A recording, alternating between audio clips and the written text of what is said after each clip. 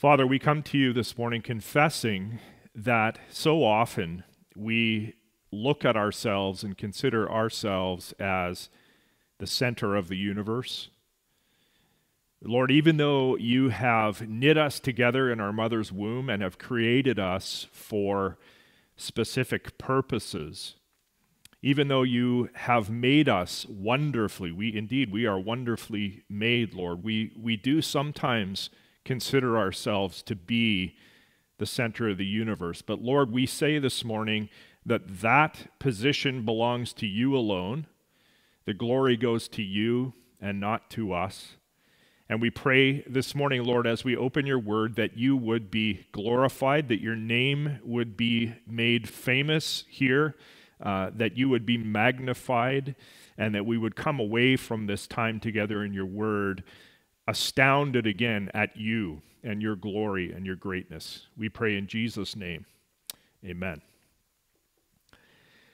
Well, this morning I want to begin by introducing you to a woman who lived in Europe over 200 years ago. Her name was Jane Lucretia d'Estaing. The year was 1815, and Jane was 18 years old. She was the mother of two small children. She had no money.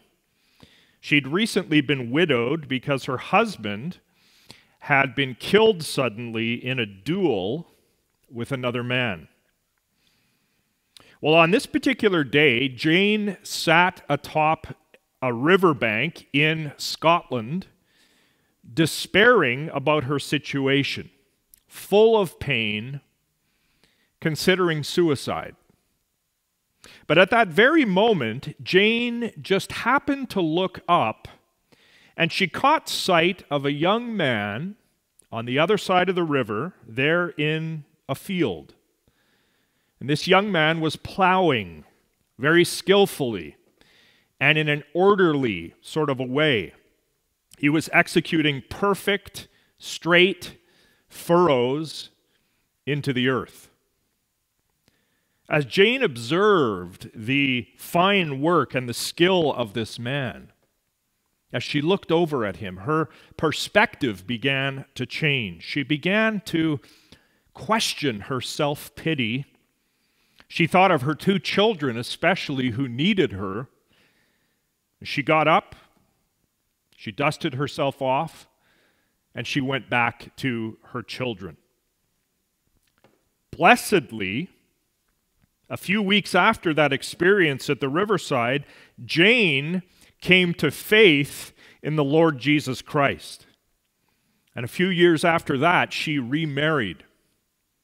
But one of the things that she did, amazingly, after coming to faith, was Jane committed to pray, ongoingly pray, for her descendants down through a dozen generations. She prayed for her descendants down through a dozen generations. It turns out that Jane's great-great-grandson is none other than Os Guinness, who is a very important current international Christian thinker.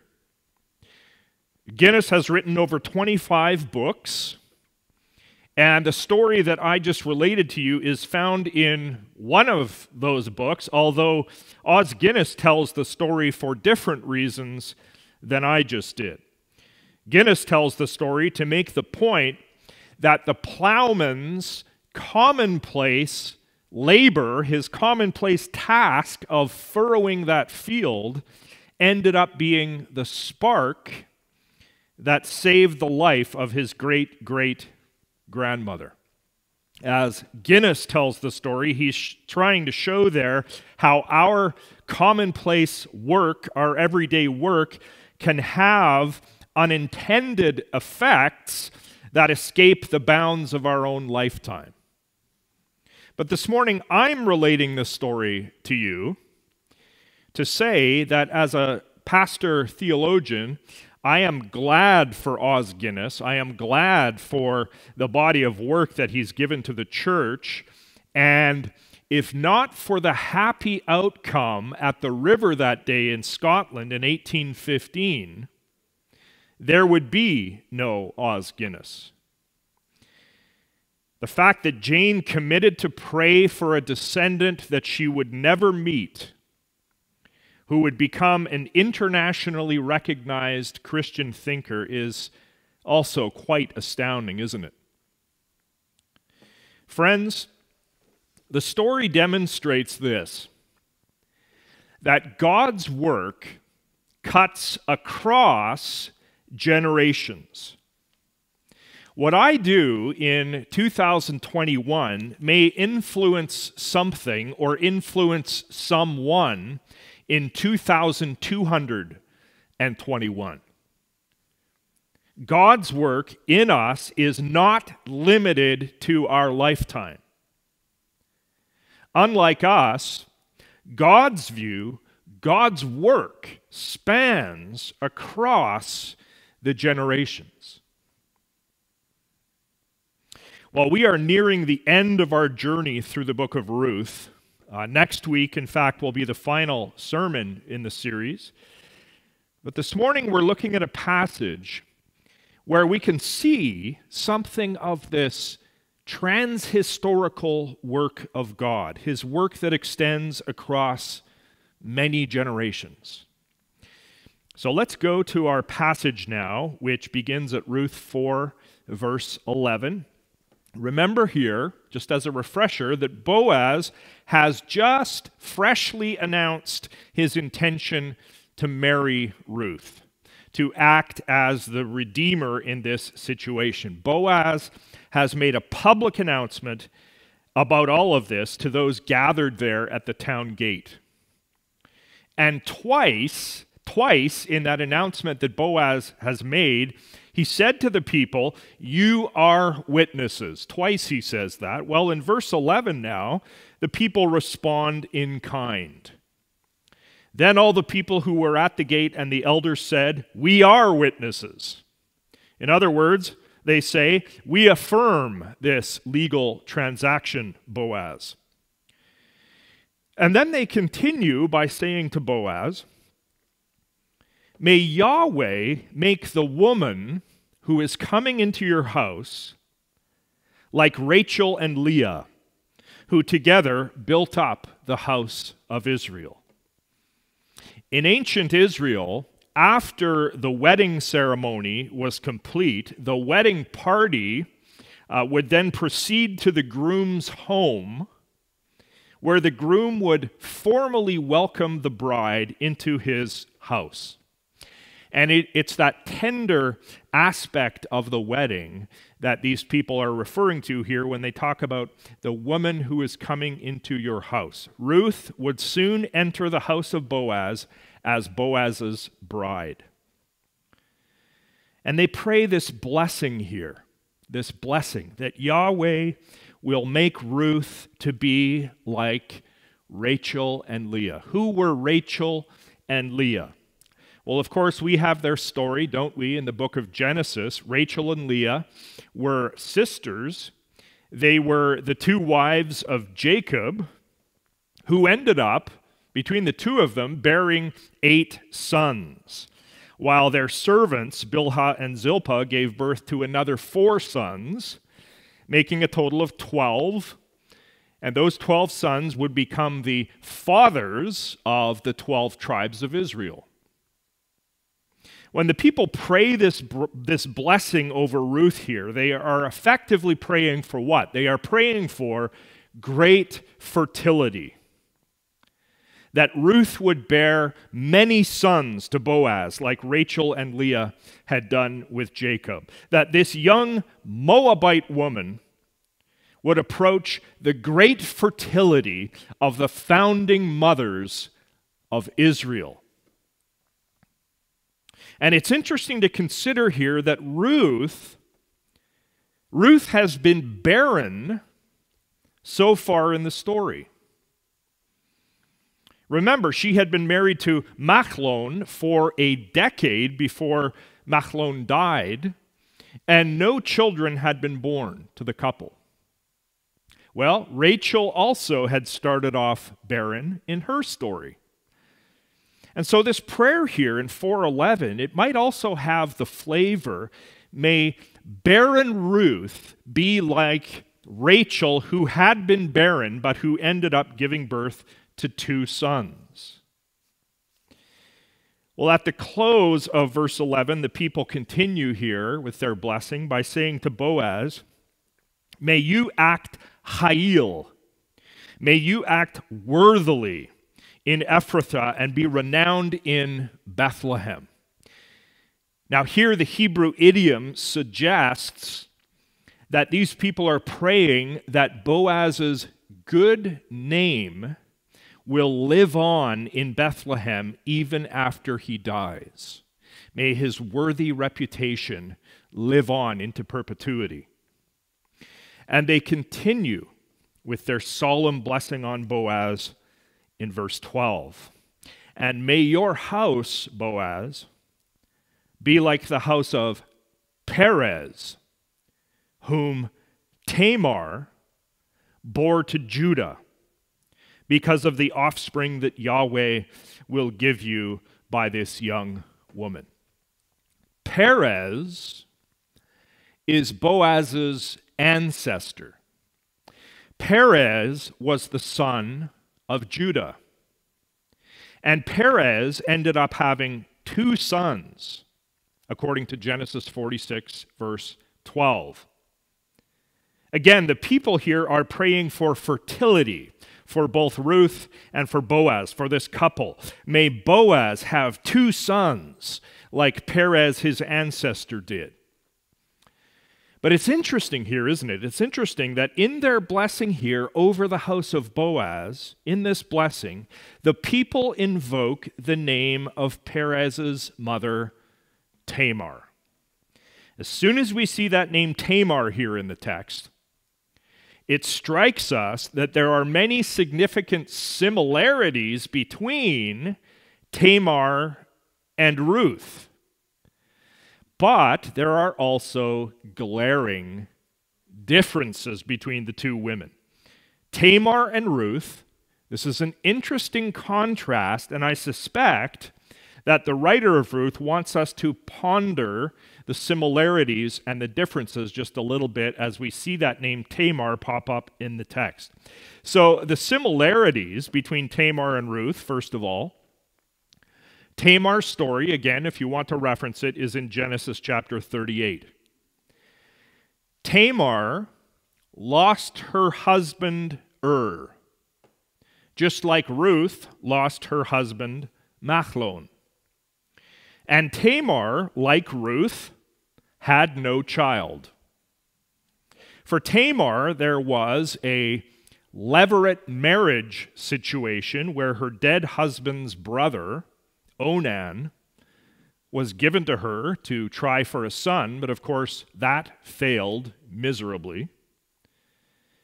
In Ruth's case, there is a levirate marriage situation, of course, where Boaz will be instrumental in trying for a son. Tamar had dressed up and had gone to her father-in-law Judah in search of a secure future. Ruth had dressed up and had gone to Boaz in search of a secure future. And then both women, of course, end up giving birth, don't they, to sons who are the ancestors, in both cases, of King David. So for Tamar it was Perez, and for Ruth it will be Obed. Now the differences between the 2 women, though, are quite striking. So in Tamar's case, her plan involved deceiving her father-in-law Judah into giving her a child outside of marriage. In Ruth's case, there is 0 deception with Boaz, and the couple tries for a child within the bounds of marriage. In Tamar's case, she was hauled before a town tribunal for what she had done, and there was shame involved. In Ruth's case, there is only public praise for her and for Boaz, blessing that is pronounced on their house. So in the end, Ruth is like Tamar in some ways, to be sure, but she is also very unlike Tamar in other very important ways. And the appearance of Tamar's name here in the text, as we're reading our Bibles, the appearance of her name invites these comparisons. But now let's travel onward to verse 13. After all of this blessing on Boaz and Ruth at the gate, the narrator now jumps in. He takes over at verse 13 here, reporting in just a single verse the events of the better part of an entire year. Watch this. So Boaz took Ruth. He took her as his bride into his home, and she became his wife. A very climactic moment in the story. And he went into her, and now watch, we have only the second direct, explicit action of God that gets mentioned in the entire book of Ruth. The first of those was back at 1:6, where it said explicitly that God was the one who ended the emptiness that had come upon the land. God had ended the famine. Now here at 4:13, it's God, listen, God who ends the 10-year emptiness of Ruth's womb. God grants miraculous life.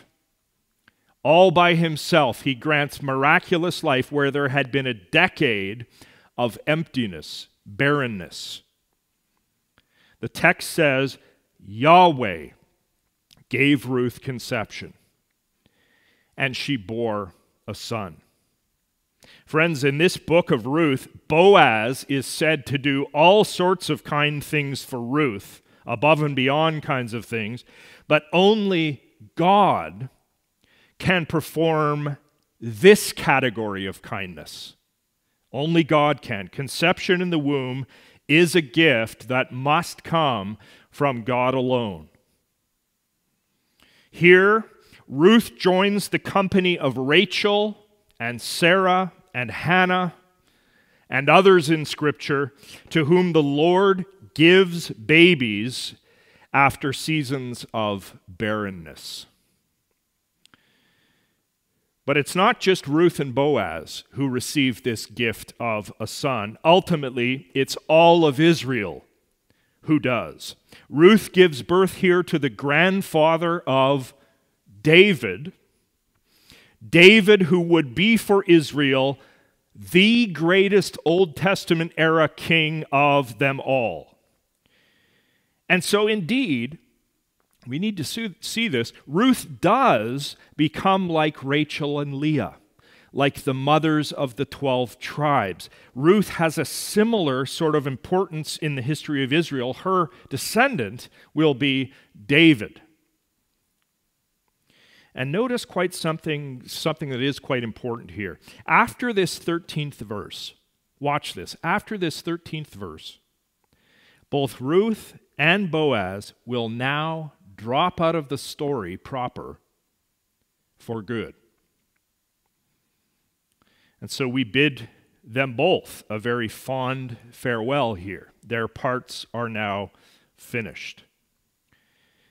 What happens now is that the focus shifts to the only main character who remains, and that's Naomi. Just as the book of Ruth began in a Naomi-centric sort of a way, so it now ends. The narrative ends with resolution for Naomi and for her situation, which had been the focus at the beginning of the book. So let's go to verse 14.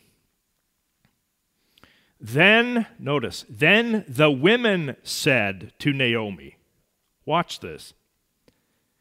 The last time the women of Bethlehem spoke as a group to Naomi was back at 119 where they had wondered if the person they were looking at was indeed Naomi. Is this Naomi? They had said. Now, as the book is getting ready to close here at 4:14, the women are much more sure about Naomi's identity.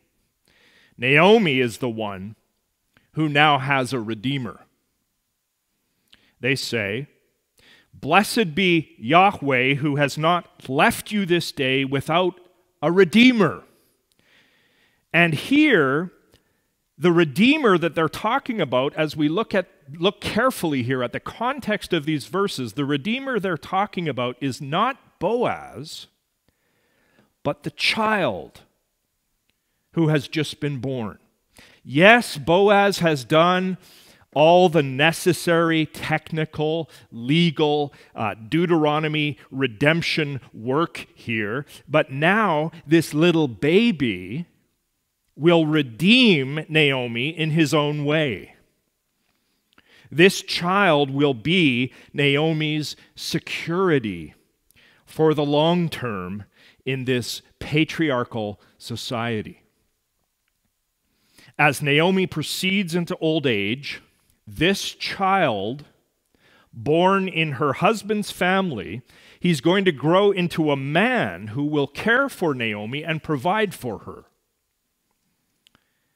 And at the end of verse 14, the women exclaim, "May this child's name be renowned in Israel." Back at verse 11, the people wanted Boaz's name to be renowned in Bethlehem.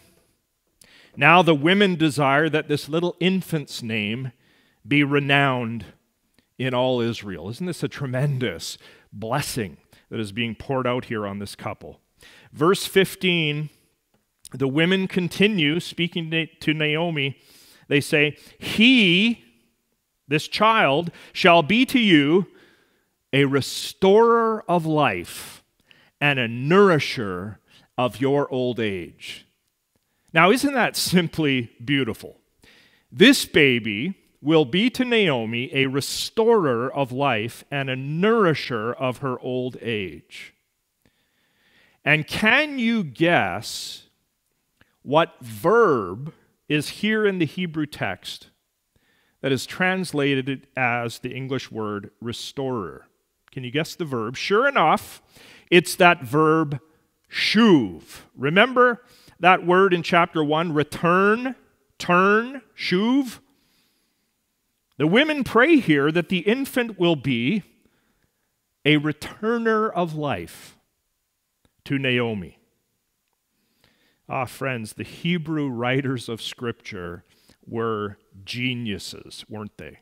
They put this word in here, shuv, be a returner of life to you, Naomi.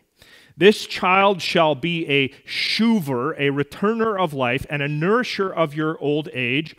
And why? Why will this happen? Because this child comes from Ruth. That's why. He shall be to you a restorer and nourisher, for your daughter-in-law who loves you, who is more to you than 7 sons, has given birth to him.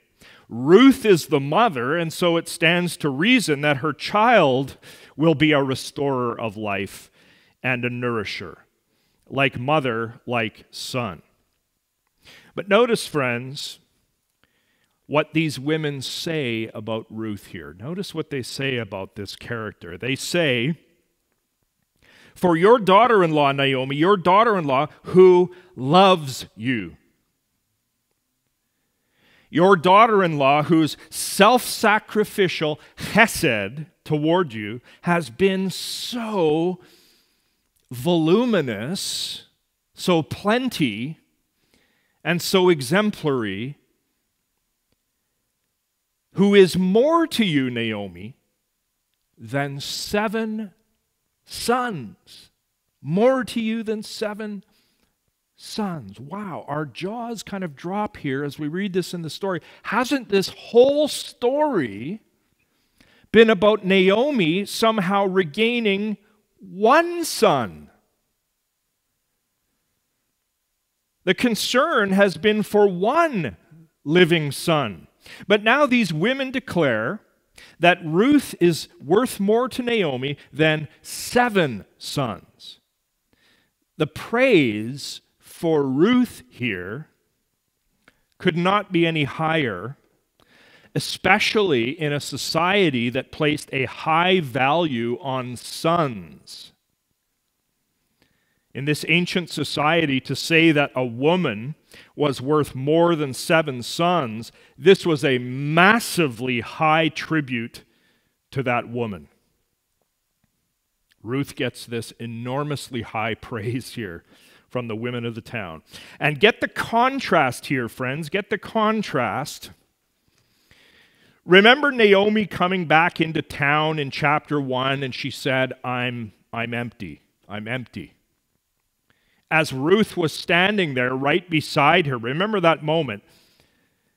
Well, here the women are talking some sense. It's almost a gentle rebuke to Naomi. They're talking sense into her. No, Naomi, you had it completely backwards. All along, you were not empty. You were not, because Ruth was your fullness. Ruth was the person God gave you.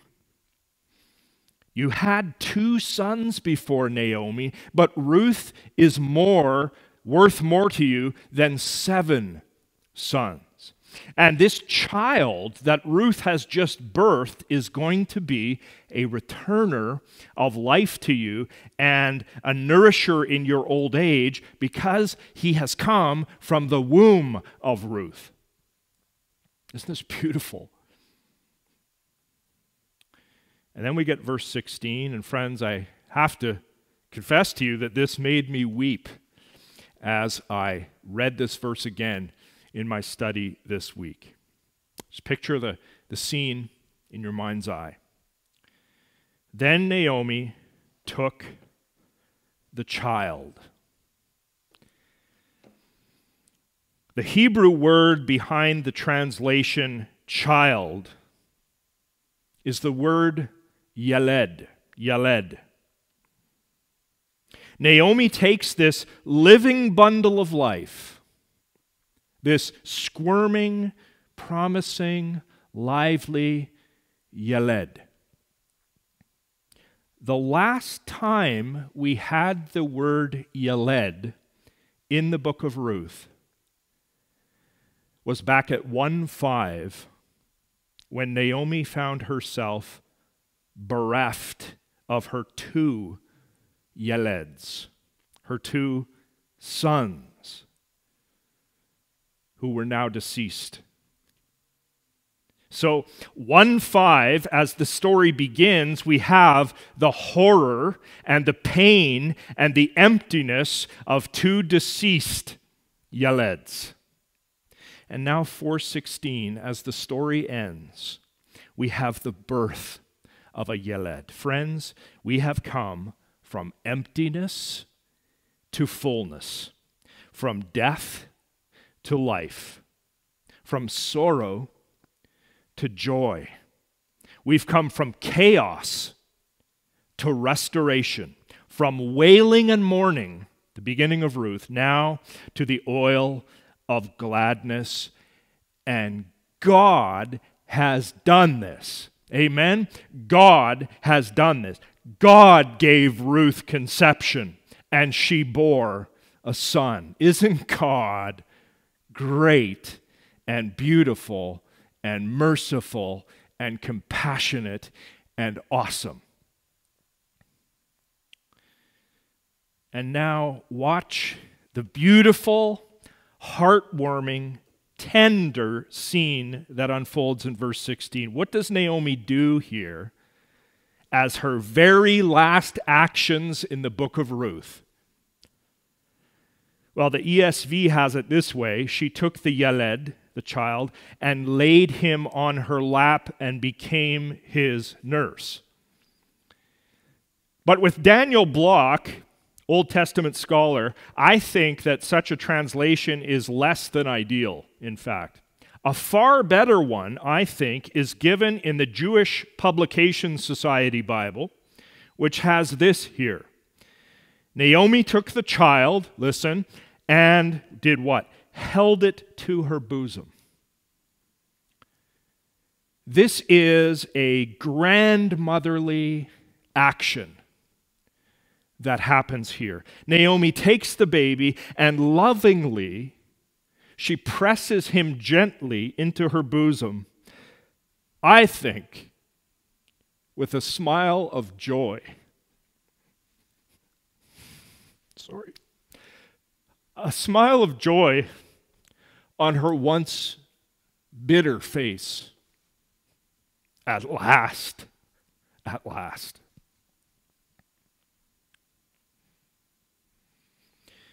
Ruth had once come back from a field, bringing gleanings and bringing leftovers for Naomi. Later, Ruth had come back from her threshing floor meeting with Boaz with 6 measures of barley for Naomi. All of that blessing from God to Naomi foreshadowed the ultimate fruit that he would bring into the life of Naomi by Ruth, this son of Ruth's, who Naomi now presses into her bosom, this son who will be Naomi's protector and provider. He's the ancestor of David.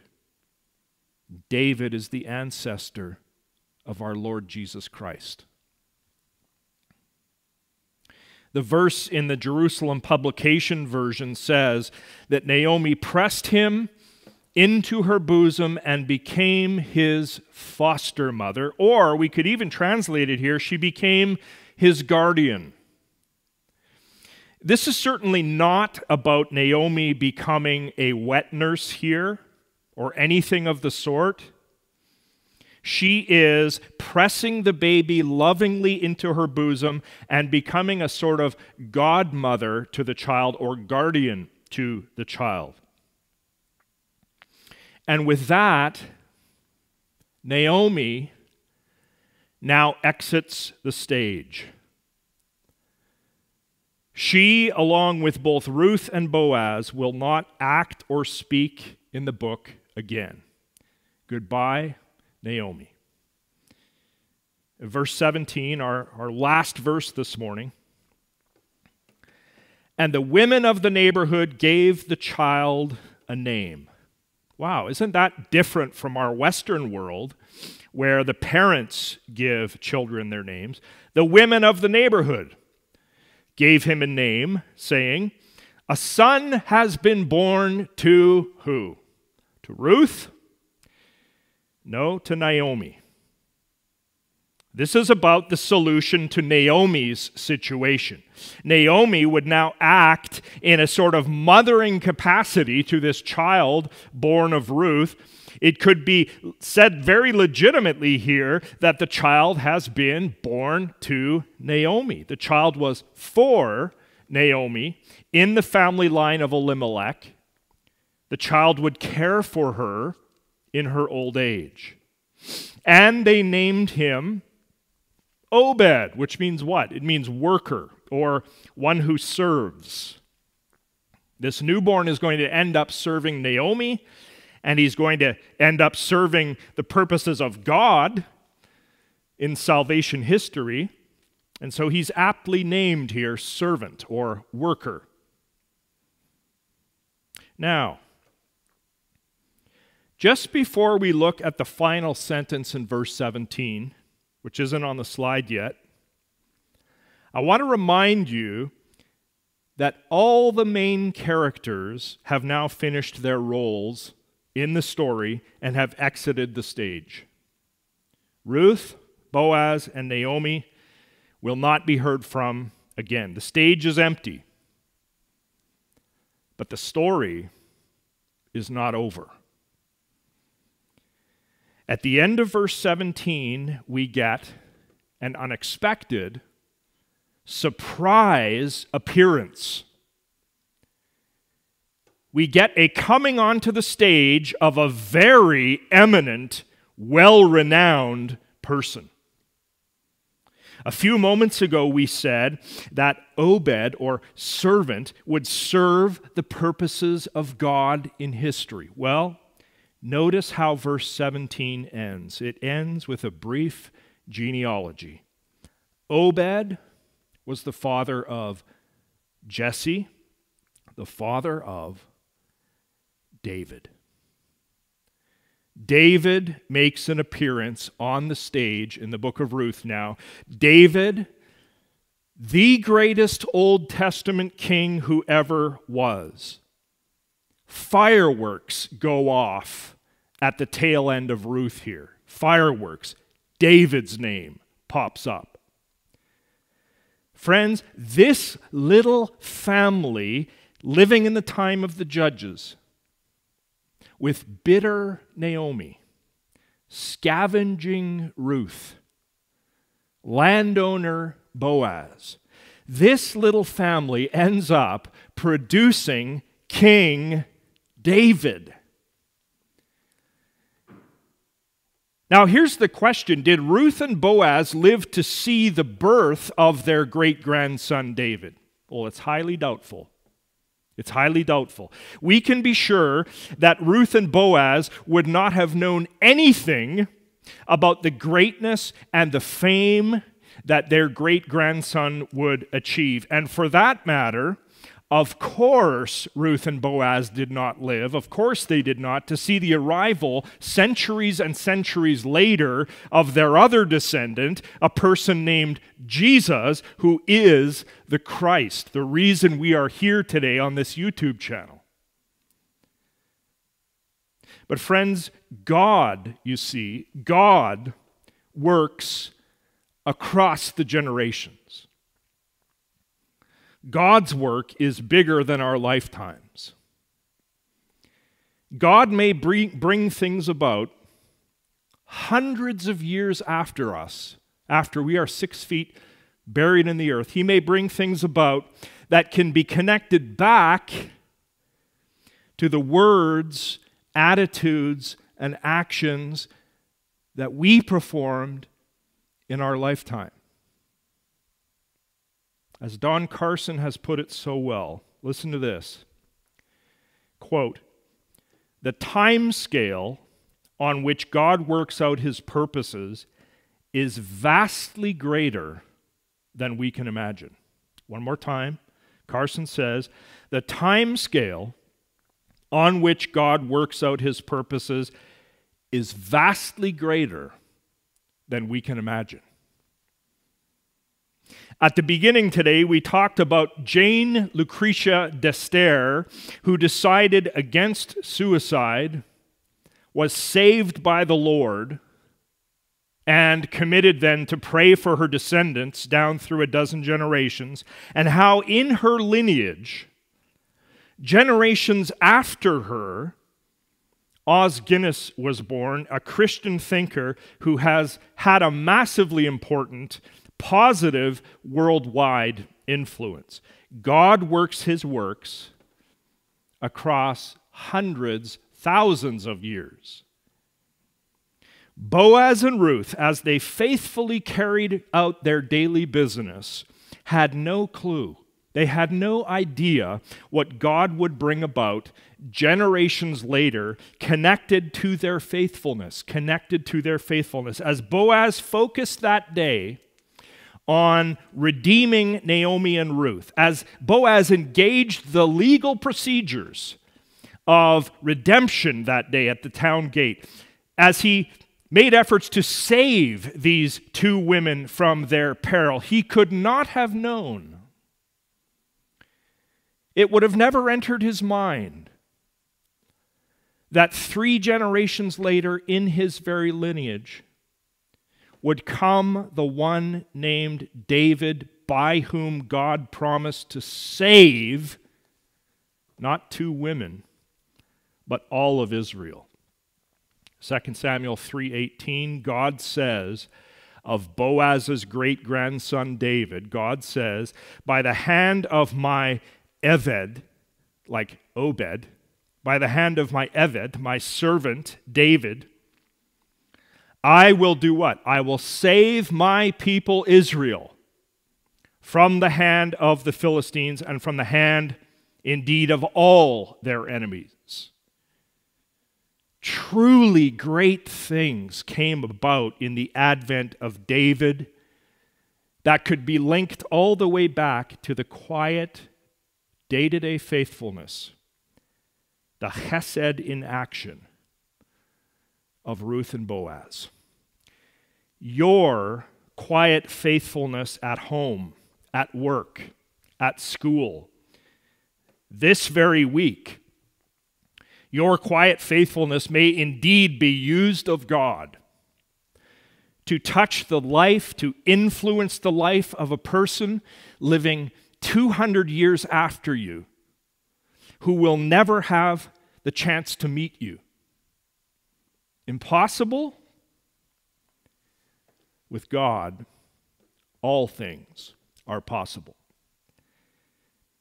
There's Boaz at the gate that day, carefully engaging a legal process to redeem Naomi and Ruth. Could he have known at that moment, as he engaged in those saving actions, that in his house, in his lineage, a horn of salvation would come? Luke 1:69. A horn of salvation would come, who by his cross would save many throughout the world of nations. Could Boaz have known that? There's Boaz making sure on a couple of occasions, on a couple specific days in his brief life, that Ruth's apron was full of barley. He wanted fullness for Ruth and Naomi. So he poured grain and barley into Ruth's apron. He loaded Ruth up with food. Boaz had this concern for fullness. Well, in those moments, do you think that Boaz was aware that a descendant would come, a descendant of his, some 30 generations later, in whom all the fullness of God was pleased to dwell, Jesus Christ our Lord? As Boaz carefully measured 6 measures of barley to fill Ruth's apron, was he aware that 30 generations hence in his lineage would come the one in whom the whole fullness of deity dwells bodily? As Boaz carried out his faithful filling, could he have known that a whole fullness of people from every nation would one day receive grace upon grace from the fullness of his descendant Jesus? Did Boaz know, as he filled Ruth's apron with grain that day, that their descendant Jesus, Ruth and Boaz's descendant Jesus, would be here with us today, right now, risen from the dead, filling us with all the fullness of God? Ephesians 3:19. Could he have known that as he carried out his day-to-day, faithful, godly life? The people had prayed for Boaz's renown in Bethlehem in verse 11 of this morning's passage. And the women had prayed likewise for the renown of little Obed in Israel. Well, could these people have known at all that their prayers would be more than answered as the names of Boaz and Obed and Ruth now appear in great abiding renown in Matthew 1, verse 5. Boaz, Ruth, and Obed are named in that New Testament verse, named as essential links in the chain of people leading up to the birth of the Savior of the world. Friends, as we close now, I want to say, of course, the faithful words and actions that you and I undertake in our lifetimes will not be linked to the coming of the Savior, like it was with Boaz and Ruth, but the principle that God is giving in his word here still applies, and that's this. One more time. Our faithfulness right now, tomorrow, this afternoon, our faithfulness, our chesed in action, our quiet, loving kindnesses toward others and toward God that are practiced in this lifetime, they can indeed be used of God to affect God's world across generations. One more time, that quote from Carson. The time scale on which God works out his purposes is vastly greater than we can imagine. So, live faithfully. Practice the kindness of God this week in the power and in the wisdom that God supplies. Let's pray together. Our Father in heaven, we are so blessed that you have revealed to us this little book of Ruth. We are so thankful, Holy Spirit, for all the things that you are teaching us through this book, for the tenderizing of our calcified hearts that you are performing as we expose ourselves to this portion of your word. Father, we are thankful for Jesus Christ our Lord, who came as kindness on two legs, on 2 feet, to live amongst us, to take on our flesh, to teach us the righteousness of God, and then to go to the cross to be our atonement, our sacrifice, to pay the debt that we owed for our sin so that we could go free. And then that he rose again, vindicated by you, Father, for our justification, ascended now to your right hand, where he sits awaiting the second coming to come again kindly to gather us home eternally. We praise you and we thank you for who you are, for your word, for all that you are doing in our church and in our lives. In Jesus' name, amen.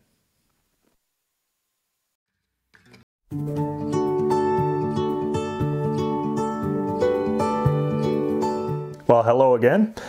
Today in this, our second to last episode in this special series on the Book of Ruth, I want to return again to an idea that we talked about in the very first sermon in this entire series, that idea of the canonical placement of the Book of Ruth.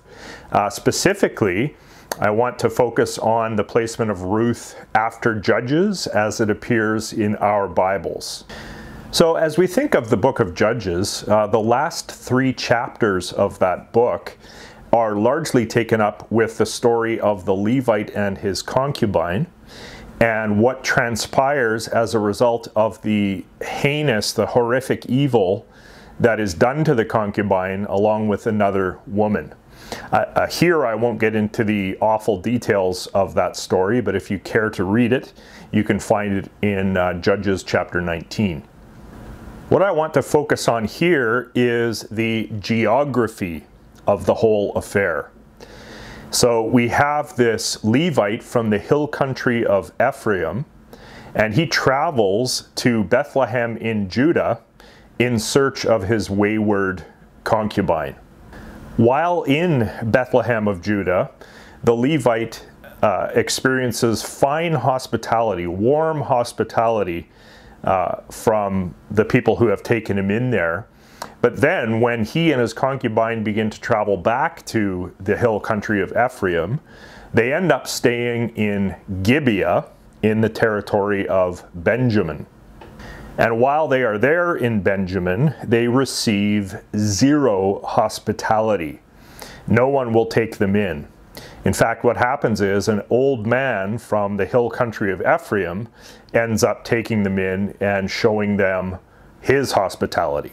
But then what happens is some worthless fellows, as they are called, Benjaminites, surround that house where they are staying, and they engage in just absolutely horrific evil toward not only the concubine, but also the daughter of the old man. And the evil there just snowballs. Finally, what happens is the majority of Israel goes to war against the tribe of Benjamin, and the result is that the tribe of Benjamin is almost wiped out. The tribe of Benjamin loses 25,000 men. One of the basic points being made there in those final chapters of the book of Judges is this basic point. Bad stuff happens in Benjamin, bad people come out of Benjamin, but look again at the warm hospitality that was given in Judah, in Bethlehem. Look at the fine people that are there in Judah and Bethlehem. And of course, this relates, doesn't it, to the fact that David comes out of Judah and Bethlehem. It's a very pro-David sort of message, while Saul comes from the tribe of Benjamin, and we know that Saul is not the best king. The very last verse in the book of Judges says to us that there was no king in Israel. It's in the very last verse of the book. And that's a refrain that actually happens quite often in the last 5 chapters of the book of Judges. And then right after the book of Judges, we get the book of Ruth. What is Ruth concentrated on? A godly family who are centered in Bethlehem of Judah. And from this family comes the baby Obed. We looked at that just yesterday in the sermon. Obed, who becomes the father of Jesse, who becomes the father of David from Judah. With the advent of that word David toward the end of the book of Ruth and the concentration on the genealogy of David, we can look at the entire book of Ruth really as the birth narrative of David, a 4-chapter long birth narrative of King David. Contrast that with the birth narrative of King Saul, which is virtually non-existent in the Hebrew scriptures. We get genealogies that lead up to the name Saul, but no real birth narrative. Well, of course, following Judges and Ruth in our Bible, the books that come after those 2 books are the books of Samuel, 1st and 2nd Samuel, which are taken up with what? With the life story of David from Judah. And secondarily, they tell the story of the madness of Saul from Benjamin. So what's the basic point here today? The point is that when we read our Bibles, we need to understand that even the ordering of the books as we have them is not simply a careless sort of thing or a happenstance sort of thing. There is a definite logic, a definite order that the compilers of the canon were thinking about. So in this example we've looked at today, again, just to review, we have Judges, those final chapters, which say to us, Benjamin bad, Judah good, Saul bad, David good. Then we have the book of Ruth, which comes after Judges, which has the birth narrative of David from Judah, this godly family that gives birth, that ends up birthing David. And then Samuel, where David rises to be the great king of Israel. Saul is a madman, essentially. Saul is not the king that Israel needed. And of course, if we go even wider to the whole Bible, who ends up coming from Bethlehem in Judah? Jesus does. And we're going to leave things there for today. Happy Bible reading. Be blessed. And Lord willing, we'll see you back here for our final episode next Monday.